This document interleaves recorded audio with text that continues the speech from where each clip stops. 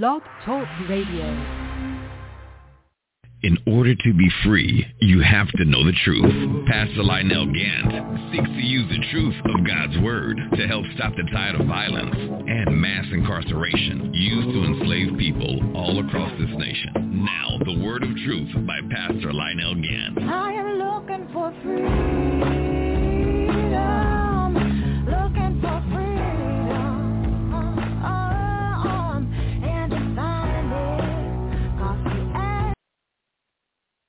Glory to God, glory to God. This is the whole truth, nothing but the truth radio broadcast. Pastor Lionel Gantt coming to you live from Atlanta, Georgia. And I have my brother on the line with me today. And every time we get together, it's always going to be fire. So, bro, I'm going to ask you to go ahead and introduce yourself, and then I'm going to have a word of prayer. Go ahead. Okay, this is Ibrahim Musa Assad, longtime friend and activist of Brother Reverend Gantt.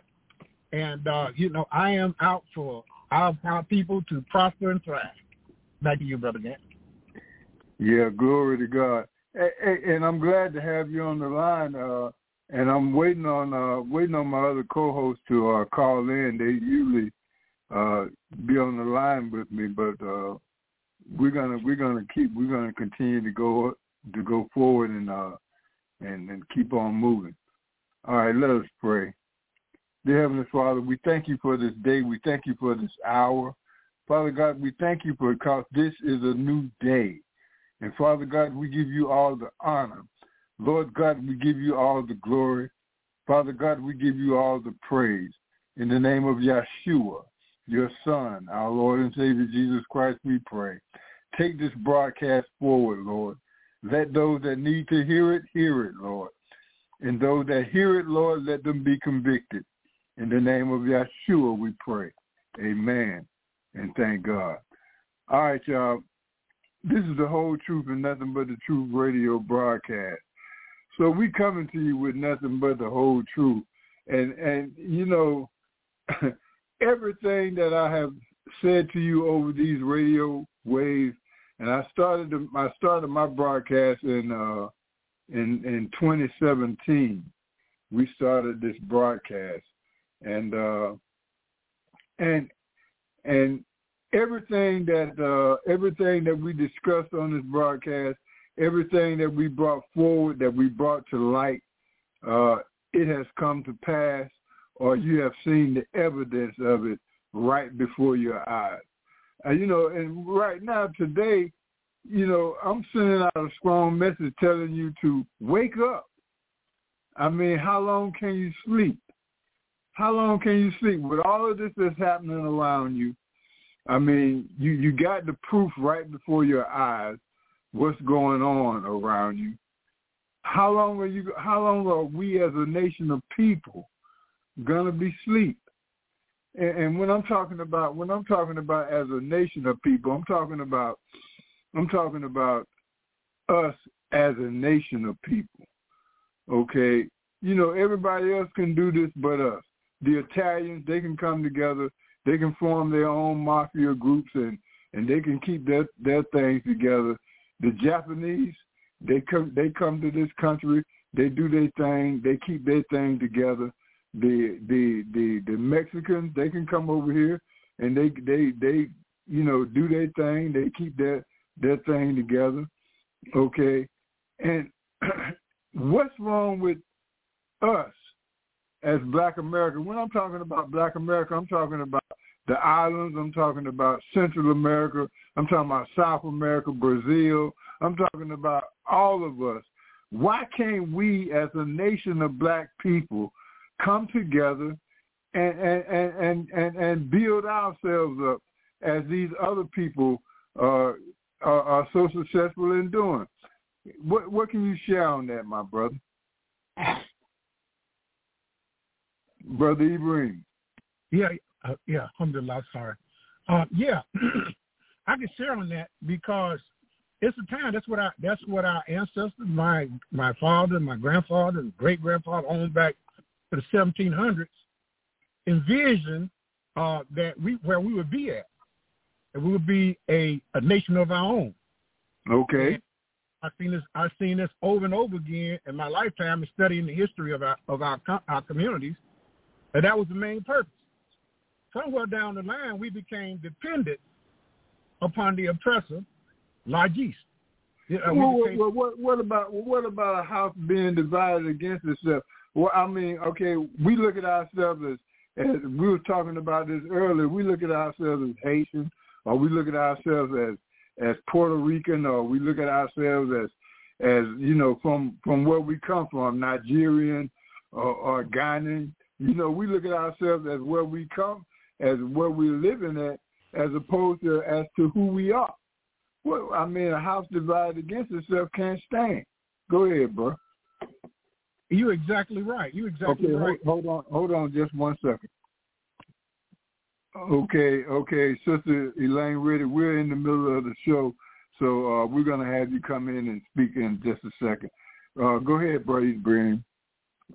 Just like you were saying, when we talked about this morning, we talked about Noah and the whale. And what happened was that we were doing all this, but then we took advantage of this and tried to control it and take the basic thing away from us. That was because we had similar problems. We recognized the problem. Then we had to come together to resolve the problem, because what affected me also affected you. Now we have a situation that because I'm this, that, and the other thing, I'm more knowledgeable. I want to control what you consume, what you want to do, what your thinking is, and tell you that. And therefore, I am eligible to do this. Okay. While you're on that subject, what about religious beliefs and everything like that? Because if you don't believe like I believe, then we got a problem. You know, exactly. Go ahead. Exactly right. Malcolm X in 1963 at Abyssinian Baptist Church in New York City, he addressed that exactly. We talked about the balance and the bullets. You can listen to the whole thing. He said that the balance and the bullet. Yep, go ahead. Even though that we separated by religious belief, he went on, but we have the same problem. The same problem, I'll put in his word, is the devil. It's the people that oppresses us or keep us from moving forward and doing what we need to do, which is take care of ourselves, be prosperous, be independent, and put our labors for our own benefit. Not even more fractured, not only religions against religion, it's religion within religion. When it comes to North America, we got our own version, which is different from anything else in the world. And then we wonder why we moan about harmony and coming together. But that means if I want to unite with you, you got to do it my way or the highway. So that's not unity. Unity. And we talking about Ghana, right?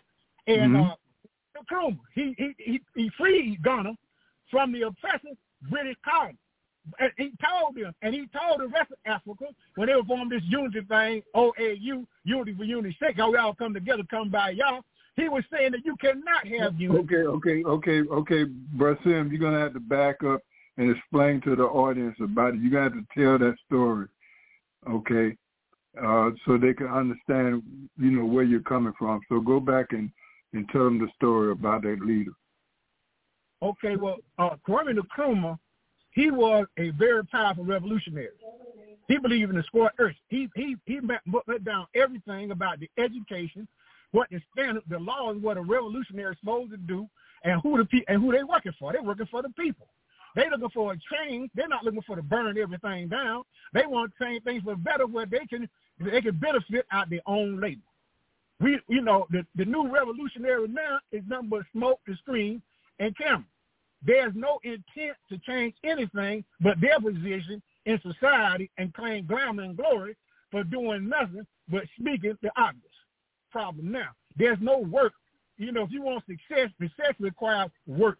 We talk about money and dollars as power. No, people coming together and uniting with the same cause to fight against the same cause forces and bring about unity, because you have to work together. The enemy of my enemy is my friend. So therefore, if we do that, we think in that manner, whether you black or white, if you're the same impoverished condition that I am, and you have the same oppressor, then why not? If you Mexican, you Asian, or whatever, if you see the same problem, then we should unite by simple reason, in fact, that we can do better with a closed fist, all fingers in together, and we can use all fingers all spread apart.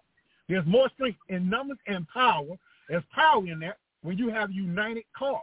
And I mean, that's what I'm saying, bro. I mean, the Vietnamese can come over here. They can come together and stay in the same house, stay in the same community, and build their business using our income. Most of their customers are going to be from Black America. The Italians do the same thing. Even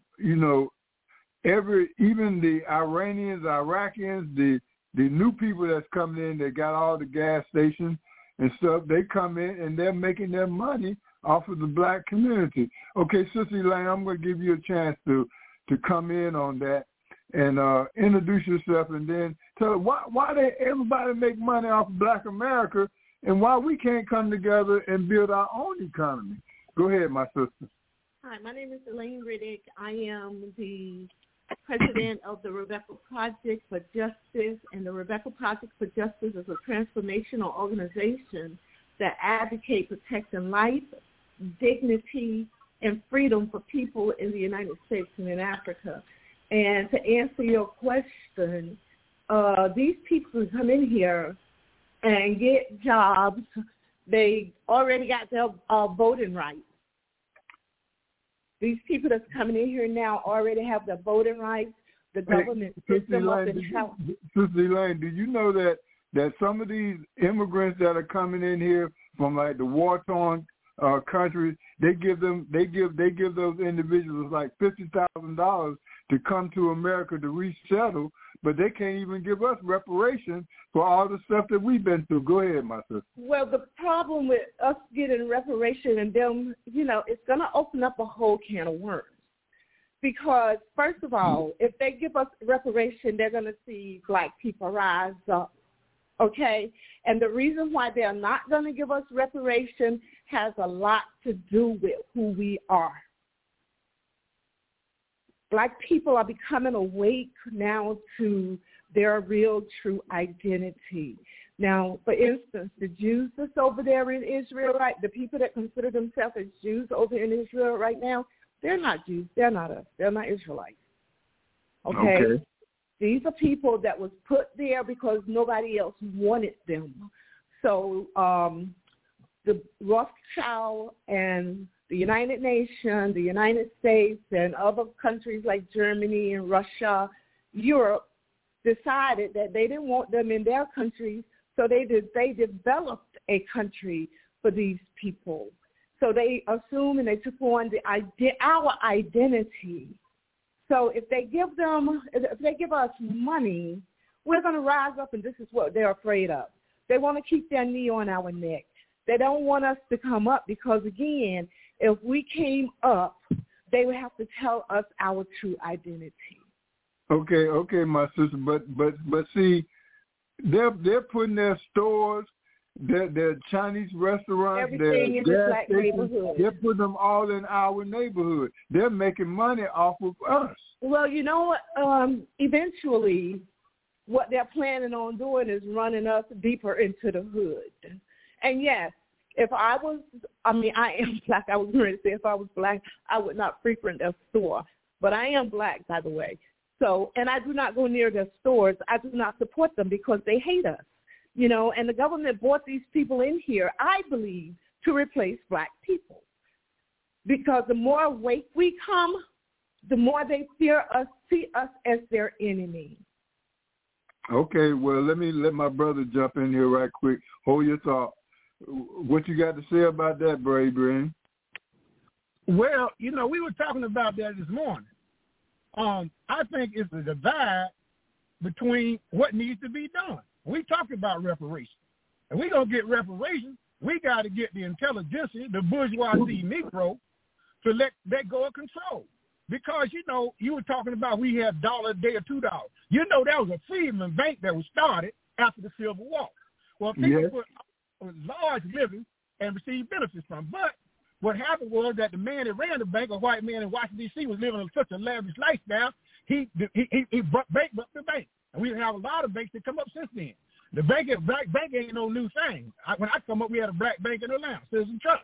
But however, it defaulted whatever time. That's what things do happen to banks. It ain't because it was black. It was because of poor management in some cases.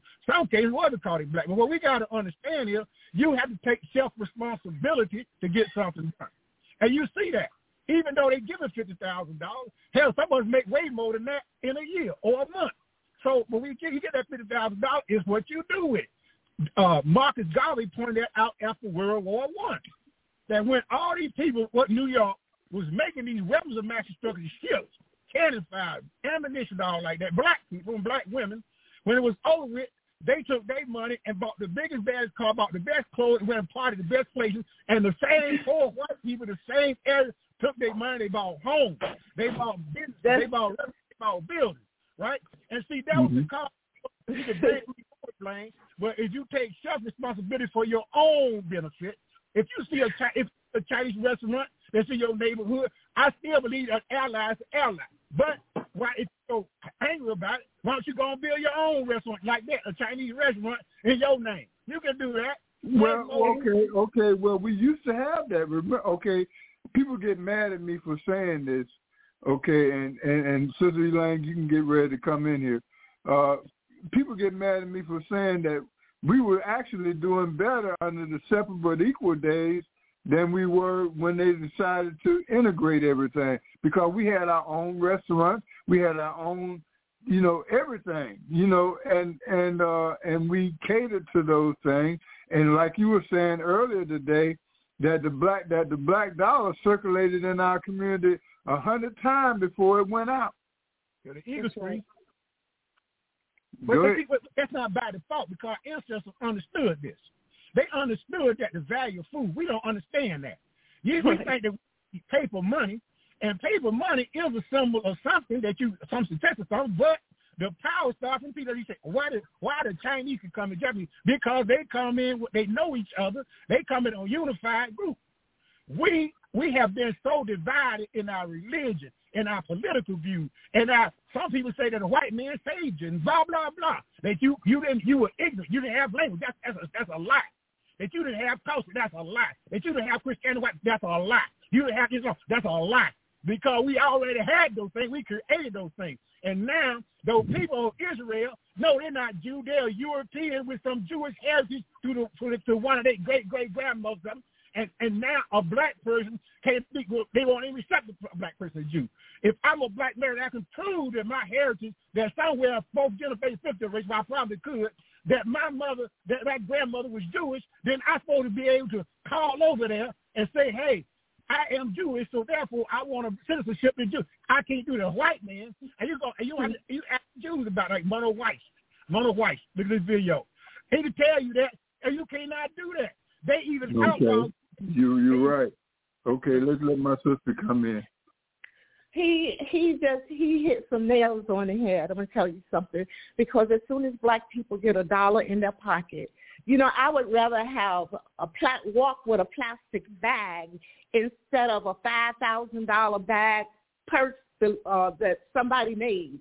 Okay, I don't even buy those kind of purses, so I don't know the name of the purses. You would rather go and spend $5,000 on a pocketbook than to buy yourself some food. So he's correctly right. We don't know the value of $1, and and another thing, everything we get, they tear it down. Okay, but burn it up. How do these other races, these other nationalities, how do they come in and set up in our neighborhoods and make money off of black dollars? I believe that the federal government have this set up. When they give them money to get these stores and places, they tell them where to go. They don't want them in their neighborhoods, so they put them in black neighborhoods. Because you know what? They would take the black money, instead of spending it on us, we would take it and give it to them, where they will put it in their banks. They don't want us to benefit. They don't want us to have anything. So if they give us reparations, we're going to turn around and give it right back to the white. And give it right back to them. Well, let me say something about this, right? See, when you talk about money, you're talking about somebody that controls that currency of money. That's exactly. It has no value to it. It's intrinsic.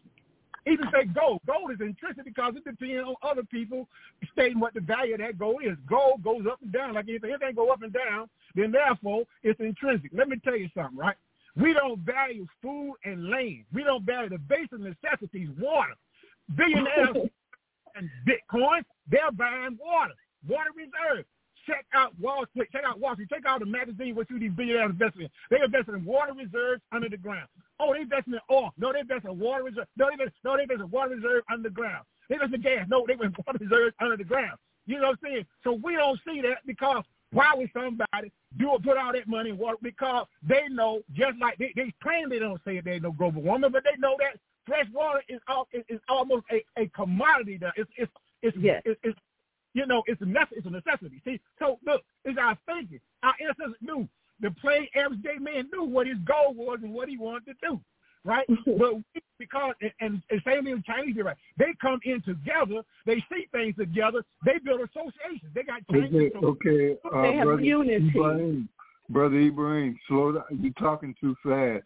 Slow down a little bit so they can understand what you're saying.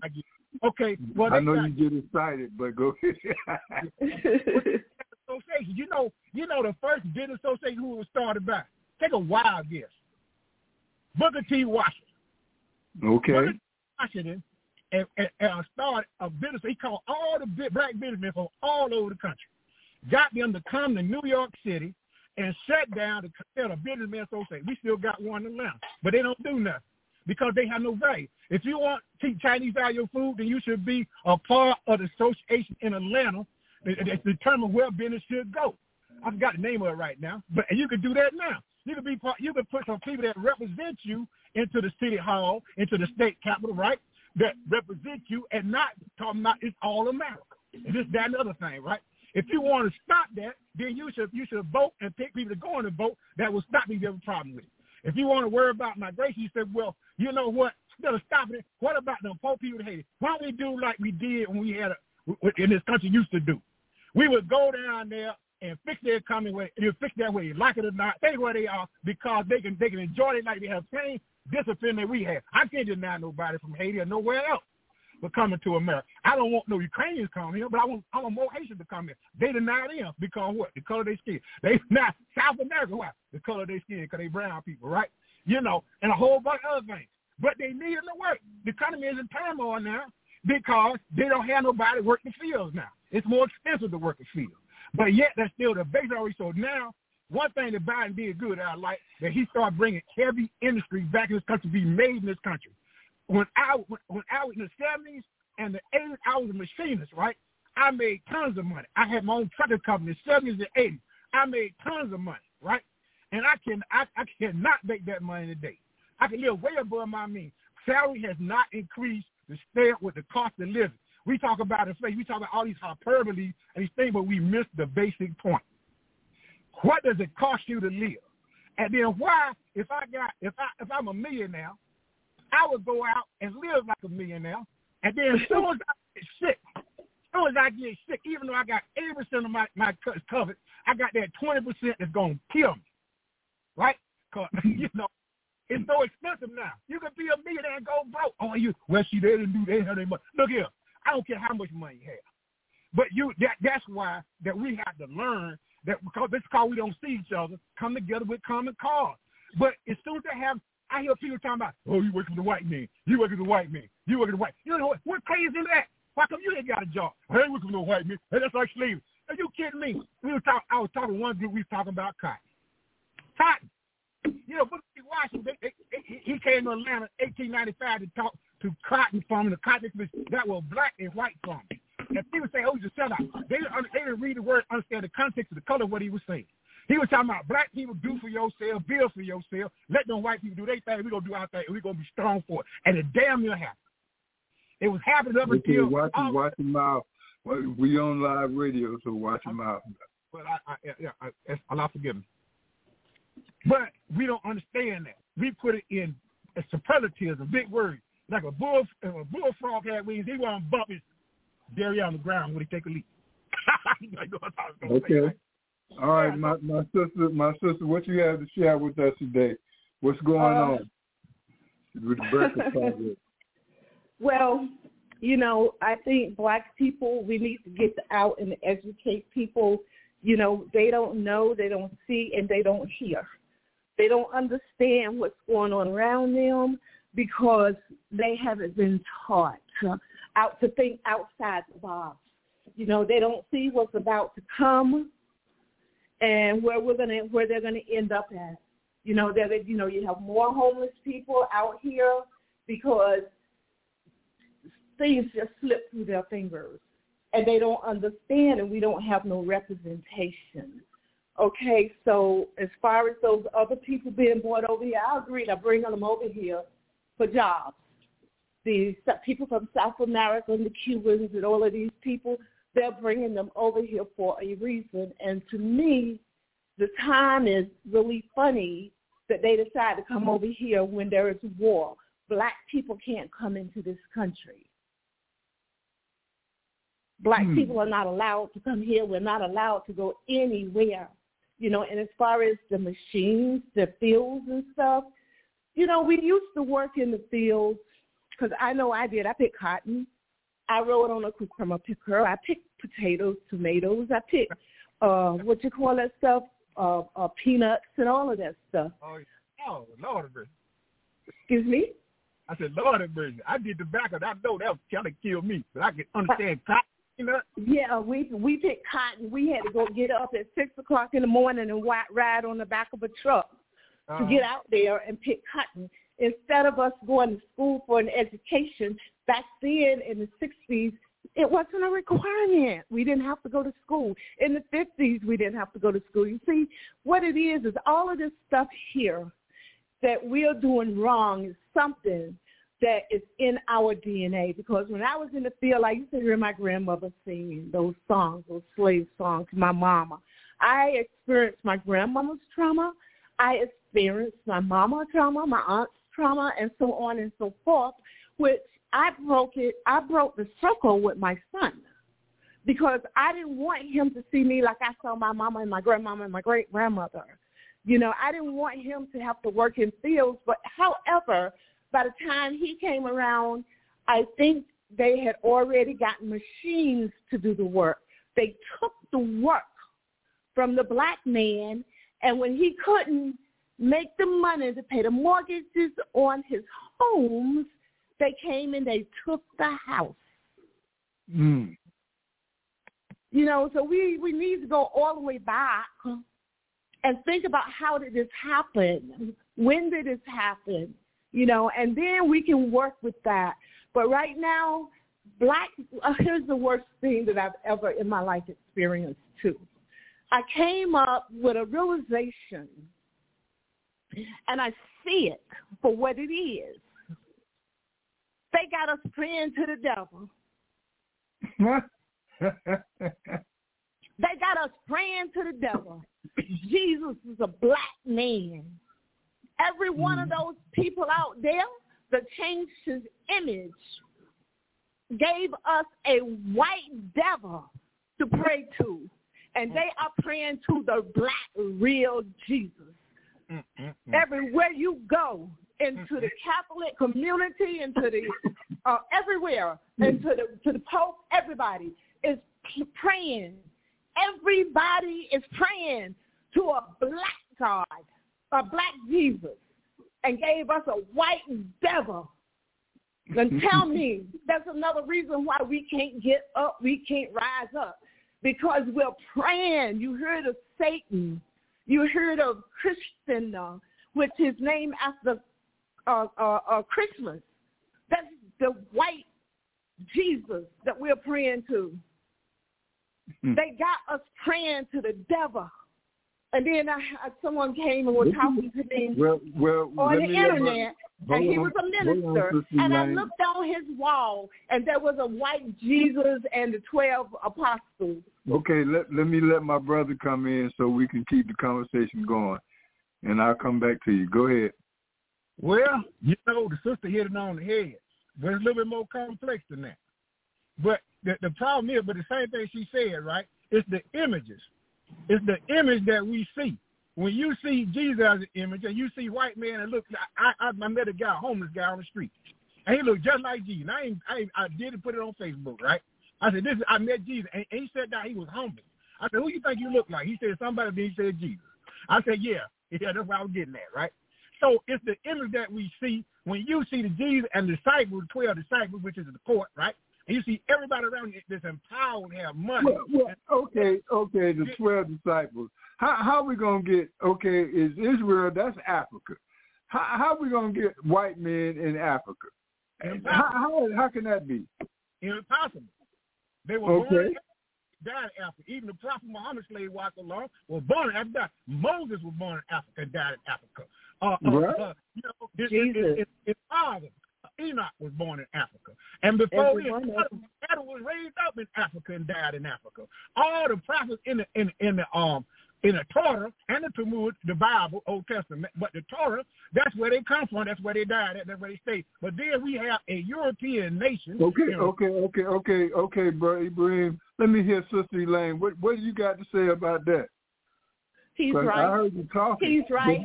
Now they got Israel is in that. Now they don't put Israel, Asia. They saying that Jesus was born in Bethlehem.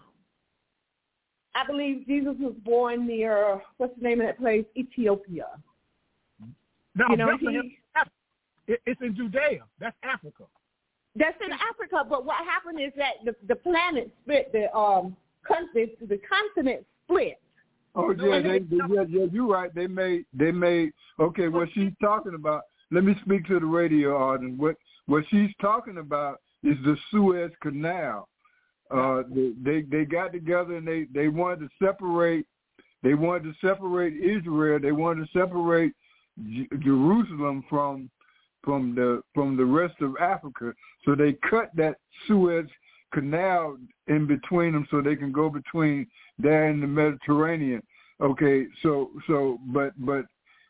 it's still Africa. It's still Africa, right? Go ahead, my sister. Go ahead. Yeah, let the brother talk. All right, go ahead, Ibrahim. Right. See, study history was all research is very fast.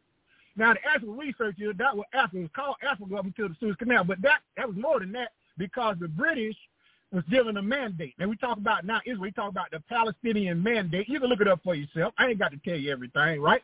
After World War I, the British named different countries. That wasn't their name. These countries weren't even named then. You know what I'm saying? Palestine wasn't even a name then. But when they come up with the Palestine mandate, that's what it's supposed to be. What was the name before Palestine, bro? Oh, I don't. It was Canaanite before Palestine. Before Canaanite, the name of Palestine was Jacob. Okay, yeah. Then they named it Canaanite. That means black. And then they named it Palestine. All of that was black. It was black, but I'm sorry, sis. I'm not going to disagree with you, but the history goes a different way. So what happened? Okay, now when we say history, are we talking about his story, the white man's story, or are we talking about history, the real story? I'm talking about the real story. You can look it up for yourself. Well, I tell you know me, Brother Gantt. When I tell you something, I can prove it out. You can look it up for yourself. If you look at the history of what happened, right, and why it's stuck, right, then you will see the history of it. Now, the history of it is based on the British taking control of that land and naming those areas like they did most of Africa. The French, the British, the Dutch, and all these names named Africa what we understand it today.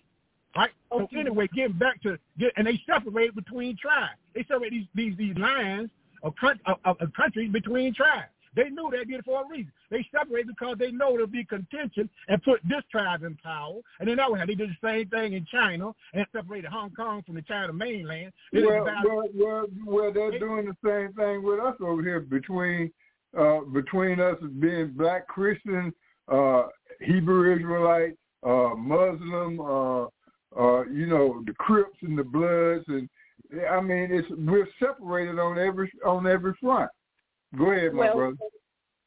Oh, okay, my sister, go ahead, jump in now. You can jump in there. Okay, while we're talking about Africa, see, what happened is Africa was not Africa. That's not Africa's name.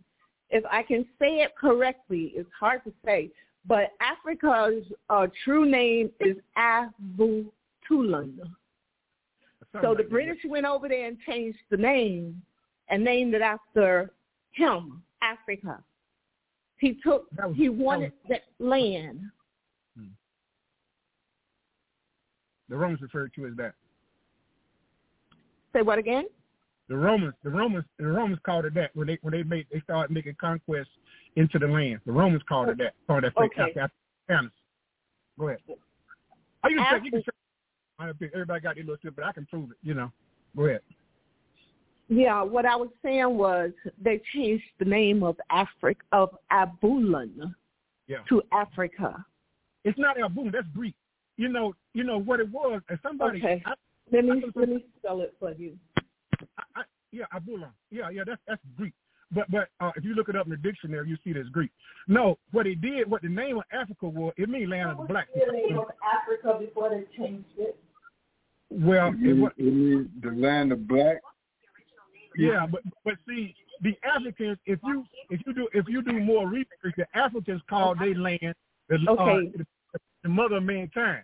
That's what the Africans called. Now the real name of Africa, I'm going to tell you now, was Al-Kebulan, and then they went from Al-Kebulan, Alkebulan.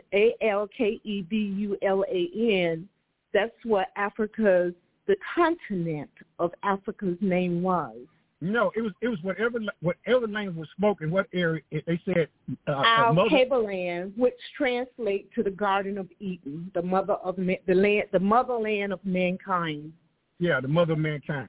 Yeah, whatever. See, the Greeks did that, and then the Romans did that.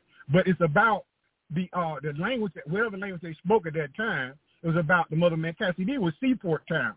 So they were. A lot of people don't understand what a seaport town means. They had a lot of trade and culture all the way out to the east, the far east, and up into Europe. So they combined a bunch of cultures and everything, right? They manipulate language. Even the face of the people became of a different color. But that's what we don't understand about trade and commerce. That was the main driving point. If you study Greek history and mythology, then you understand that, right? They change a tribe to a city state, and that's what. And then the Roman policy, or something. I forget now. I'm sorry, but it means divide and conquer, because you can divide a group of people and put land and culture and things a part of them. Then you can control that culture. And a great scholar, historian, his name was Carter G. Woodson, right? He explained that. And then for some reason, black people said that, that don't mean that. Look, what he was saying to you was that this is what really happened.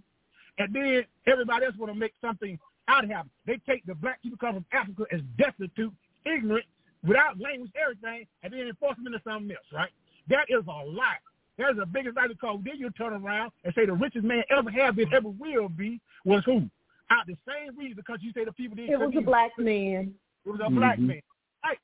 But they don't equate that, put the dots together. Well, how did he get gold? Gold got to be mined. It can't got to be mined. It's got to be heated up, crucible. It's got to, so they can get out the draw. It's got to be manufactured oil. You got to put chemicals in it so it just won't rub away, because gold is very soft. You got to do a lot of things that gold to have a gold bar and make gold coin. You got to do a lot of things to have copper tin. You see, they probably know. They had to mine it, manufacture it to come out the images they want, right? Language is like calligraphy and everything else are images that people turn into consonant to turn them out. And we don't recognize it. We don't say that, but when they come, they try to, once they turn it over to the white or the aliens, right, all of a sudden it's understood. Oh, that was the language. That's what they were saying. This is what they meant, right? This, like it's a revelation. They knew all along. People knew all along when they did this. And unfortunately, I wish it was collective. We see now. Okay. So people, how is it? Why is this still continuing in our mindset today? Why are we still a house divided? Because. Go ahead, sister. Okay, the reason why we're divided is that because the Caucasians keeps us divided. Every time we come up, they pull us back down. Every time we build something, they burn it down. Every time we grow food or whatever, they do something to whatever it is that we're doing. So it's hard when every time you do something, someone comes and destroy everything that you're trying to do. May I use an example? See, I understand what a white man did to us and what the intention was. But, one example I like to use, right, is Tulsa, Oklahoma. Exactly. The Black Wall Street. Now, if you ask the average black person that's sitting out there talking about Wall Street, they will tell you some kind of mystical story, like it just dropped out of the sky. Man dropped in the land and bought the land and put up them buildings. There was a why to that, because they were wealthy ranchers and oil barons around the area, just like it's a new movie coming out about the tribe, this Indian tribe. And some of them were black people, but anyway, I agree. But anyway, they were wealthy, but they could not be treated with respect and spend their money like what want to. One of the richest black women out there, a young girl, came out of poverty. She inherited this oil well. And they stole it.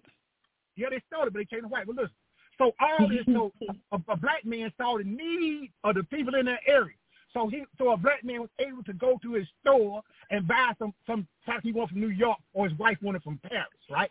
They had a little airport down there. People wanted to buy a plane or fly a plane park. Well, they had their own little airport out there, right? And then when the trouble came in, I had some black boys, so you shouldn't go out there and embarrass some people. Oh, we're going to say not again. Oh, they fought back. They fought for days, right? Just like in Atlanta. They fought for more than just a couple hours. They fought for a day or so. And guess what? After it was all destroyed, they came back and built it up.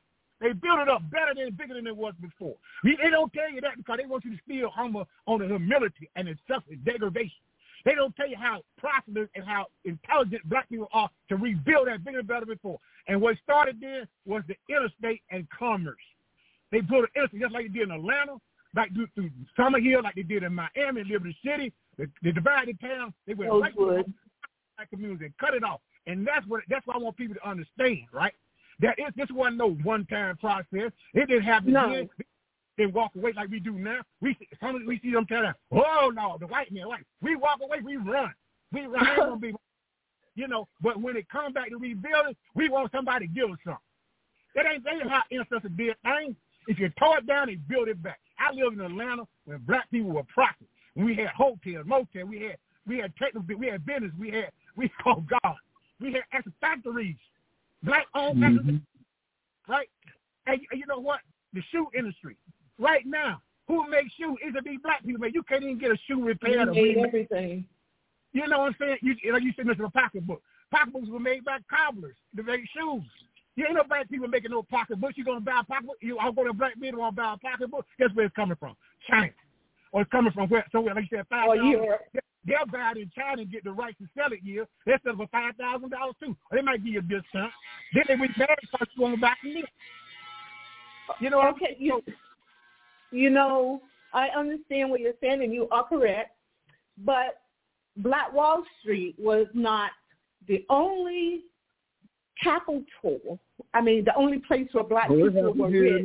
Even in Georgia, they burnt it down. Lake Lanier. You can go into every state within the United States. Everywhere black people have been, productive. Even in Wilmington.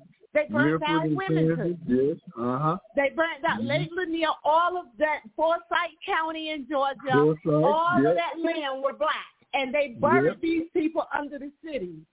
You know, I mean, not buried. Oh, they just opened up a floodgate of water. And the rest of the story is they burnt down Atlanta. We had a big riot that lasted several days in Atlanta in 1906. Guess what? That's right, in 1906. Yeah. Out of that, right? Black people prospered and got bigger and better. Fourth War improved, and you had a black man, Martin Luther King's grandfather, A.D. Wynn, born in slavery, was able to go out there and buy all white German neighborhood, and with the courage and intensity to buy a white house in that German neighborhood. And we don't want to do that. We want to say it like that. We want, but you know what people did after that? When a man is put down on the ground. Well, bro, let me interject something on that note right there. Right now, we have so many millionaires. When we talk about all the athletes, when we talk about all the entertainers, all the rappers, all the people that's in sports. I mean, if we look at the Olympics and all the young girls that that excelled in the Olympics and all. We have enough millionaires that we could create our own wealth. Why can't we come together as one nation of people to build our own economy? Well, for one thing, but what about hold on, bro. Let her go first. You come in after. Go ahead. For one reason why we can't have it is because they are not marrying their people to keep the money in their neighborhoods. They would rather go into a neighborhood. What do you mean by that? Who's not married? I mean, the athletes, black athletes, anybody that got money, most of the people, all our people, they marry white men. They marry white women. Oh, okay, I see. Go ahead. I mean, all of them are marrying outside of their race, and they're ending up getting sued and losing all their money. This is what I'm saying, and they don't come in. There's very few people that put money in the black neighborhood. Very few. And the rest of it, you know where it goes. Okay. And over here in Vine City, when I was coming up, that was a very prosperous neighborhood. We had to be somebody and live there. Martin Luther King moved there in 1960, right, on Sunset. But look, but I'm going to tell you something, though. See, what happened was when the city started the people paid tax for 100 years, over 100-some years, people paid taxes on that property. They did it. You had a church that went around, Christian Baptist Church, about 140 years on that corner where Martin Luther King funeral procession go. Now, we got a big old ugly dome, but I see now black person, now woman, and now Mexican building that dome. But the dome before that, a black man, one of the richest black minority construction in the country, minority, not just black, minority, Herman Russell, right? Russell, yes. Mm-hmm. And also that. And one of the richest men in Atlanta at the turn of the century, he had 500 employees, and he had free daycare for them and ran an orphanage, right? That's what black money used to do. But now we have this whole thing. And see, we talk about the athletes and everything because we see them. We don't see the billionaires like the one that paid all them kids college tuition at Morehouse. We don't see that. Oh, we see that he was a manufacturer. He had something to do with that, right? We see the athletes and everything, and we think that's a way to make money. It's unsustainable. It's unsustainable. Well, when you can sustain some money, right? When you can sustain your money, when you have a backing of it, when you can purchase and buy from black people and hire black people, you got a black business. And I'm telling Reverend Gantt today, they put a Walmart over there on Martin Luther King, which used to be Hunter Street, across from this old restaurant, right? And it served black people. They had to go long distance to go to a supermarket, and they pay more. They got clothes in there. They got fresh food and everything in there, right? It's different, though. And they got a security problem because where people live sometimes. But they hire a lot of black people. Most of the people in there are black workers. They serve black people. That's a black business. I don't care who owns it. That's a black business. And you go down the street to another black business, white concept of black business. It might be him, maybe his wife, one of the children in there, and the food ain't good as he thought it was when they make it at home. But yet he gonna say, "Well, people won't come to me. They go to Walmart. They go to this restaurant. They go to white restaurant." But you're not. In my day, my daddy told me we had restaurants and stuff. He said, what you do is you try to give your customers as good as or better than they can get there without to go in the white community. That's the way black men think. Now, no. We're dealing with a different generation. But you know what? But look at that. Look at the facts, though. That sustained us, that grew us, that made it where you are today. And when I hear a Negro say how bad things is today, Lord, I was born in Georgia, in Atlanta, in 1951, a segregated South in a Baptist state. They used to call it the Bible Belt down here. That's where I was born at. And you talking about restrictive? Hell, not only did you have to worry about the white people and everything, what they say, you had to worry about what the church, whoever church was in control, the Baptist church, what they say, what they did. You had, man, you didn't have no freedom. Cultural freedom and everything, unless you made it yourself, and you was demonized for anything you did outside of what they did, what these people that have got success in what they did, and how they control the money and power, how they did it, right? And if you would do it that way. So now, okay, we're getting down to our last few minutes. So let's talk about solutions, y'all. Okay, Sister Elaine, what do you think we need to do? Okay, coming from the Rebecca Project, what do you think what do you think we need to do to turn this around in our generation? I think that we need to start with our kids and start with the Rebecca Project, where we can go out there and bring housing. We can go out in the streets and save our children. We can teach them some skills hands-on. They don't need to go to college. College is a lie. We need to teach them painting, roofing, plumbing, carpentry work, and we need to find things for the girls to do. But first, I have an organization, and it seems like nobody want to invest in it because it's not for me, it's for our children. Once you invest in the Rebecca Project, we can bring in housing. We can help our people. We can help our community. We can go to the churches that's being paid by the federal government to keep their knees on our neck and keep us down. We can go and ask them for money. But first, we got to start somewhere. We have to help ourselves, like the young man said. Hold on just a second. Okay, I had to merge you back in. Okay, thank you. Okay. All right, go ahead and finish your statement. Again, I'll say a house divided against itself cannot stand. But why does it always take a switch to make us move? Why do we come together when one of our children are shot down in the street? We'll come together. Why we come together when something tragically happened in our community, and we can't come together, in economic ways, in ways where we put a dollar together to buy our own land, where we put a dollar together to buy our own hotels. Why can't we come together economically as a people? Because we let people tell us crazy stuff, give us conspiracy theories. We used to do that. Well, you know what? We don't come together when somebody's shot down the street. We come together when a white man shot. Seen the news all the cameras out there, and everybody pointing, participating, right, and telling us what the world like and everything. They sit there, sound good, but guess what? Nothing occurs, nothing happens. Very seldom something happens. But then at the same day, he talk about this one white cop. They shot somebody, or the last 2 weeks, the last 4 weeks, a month, every day here in Atlanta. Multiple homicides are committed in this city in the black neighborhood, and you don't see all people. Hey, well, they go Well, that's why they got mad at me, because I was out there saying stop the violence, and I started with Black America first. We got to stop killing each other first. Yeah, I went in the community with this other lady.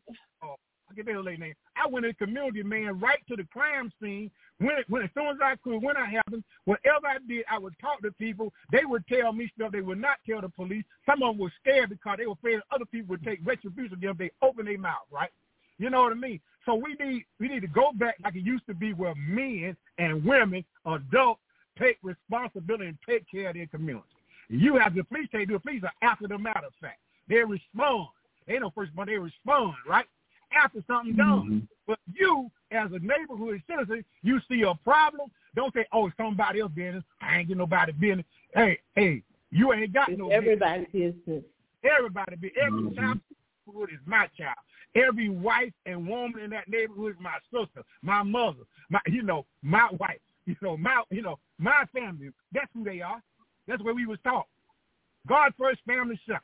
God first, family second. Community third. Right? Then you start talking about the nation of America and all that such nonsense. You know what I mean? Your race. You start talking about this. Then you start talking about other nonsense about nationalism. Somebody, that's what you talked about. Okay, y'all. We're down to our last 5 minutes.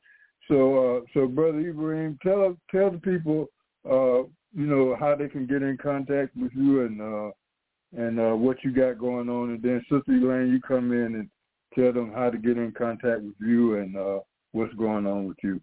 Go ahead, bro. Okay, well, I like to say, man, I always get in contact with me. I post sometimes on Facebook. Sometimes I do it on TikTok and everything when I expect, relevant on point information. I explain it in my best way I can, what I seen when I was coming up as a child, what I did in the back of the past. But right now, I have nothing going on because the Negroes out there, I hear what I say, and they treat me like I'm a pariah, like I'm a sellout. I don't know what they. So Ray treatment everything, right? They treatment now, and people went off to their own little titans and kingdoms and sitting in front of the camera and TV, get nothing done with no solutions, right? But you know what? Everybody can have a solution. Everybody can be great if you do for their people, think for your people. Not because you're a member of the New Black Panther Party or you this, that, and the other thing. Because you want to do the right thing to improve your community, your life, and the people around you. Thank you. Okay. I want to add that my brother Ibrahim, he's representing, Black Panther Party, and he's representing. He's a historian. So if you want to know anything about the history of Atlanta and things of that sort, please get in contact with him and let him take you on a tour. Let him show you where these things happen at. All right, Sister Elaine. Again, my name is Elaine Riddick. I am the president of the Rebecca Project for Justice. And what I'm doing now is I have trying to open up a home for our youth at risk, our abandoned babies, our children sold into human trafficking, and our chemically dependent children. This is where I want to start with in our community, is taking the children off the street, giving them a home, giving them an education, and whatever they need to go out into the world to become productive citizens. That's one thing that we do not do with our youth. We just turn them loose. And I just want to take all of them and try to reconstruct the thinking of the juvenile, reconstruct the way a juvenile is thinking today. And in order for me to get this here off the ground, I have to have money. You can go to my website. It's the RebeccaProjectForJustice.org. I am on Facebook, Elaine Riddick. I am the one that was sterilized in the state of North Carolina. I sued the state of North Carolina. I'm very determined.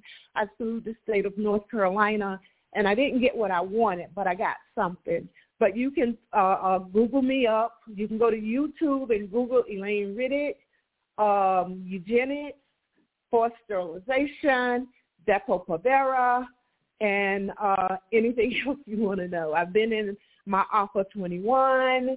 I've been in so many documentaries, right? And again, like I said, I do live in the neighborhood, in the Black community, and I do see what's going on, and I do want to help the youth because I see them, and I was a youth too, a problem youth at that.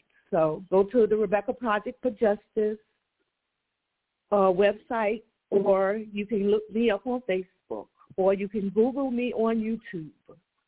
Okay. All right, y'all. This is the Whole Truth, Nothing But the Truth radio broadcast. Pastor Lionel Gantt coming to you live. And once again, we're coming to you with nothing but the whole truth. Peace and blessings.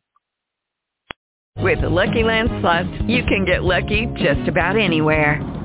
This is your captain speaking. We've got clear runway and the weather's fine, but we're just going to circle up here a while and get lucky. No, nothing like that. It's just these cash prizes add up quick. So I suggest you sit back, keep your tray table upright, and start getting lucky. Play for free at LuckyLandSlots.com. Are you feeling lucky? No purchase necessary. Void where prohibited by law. 18+ terms and conditions apply. See website for details.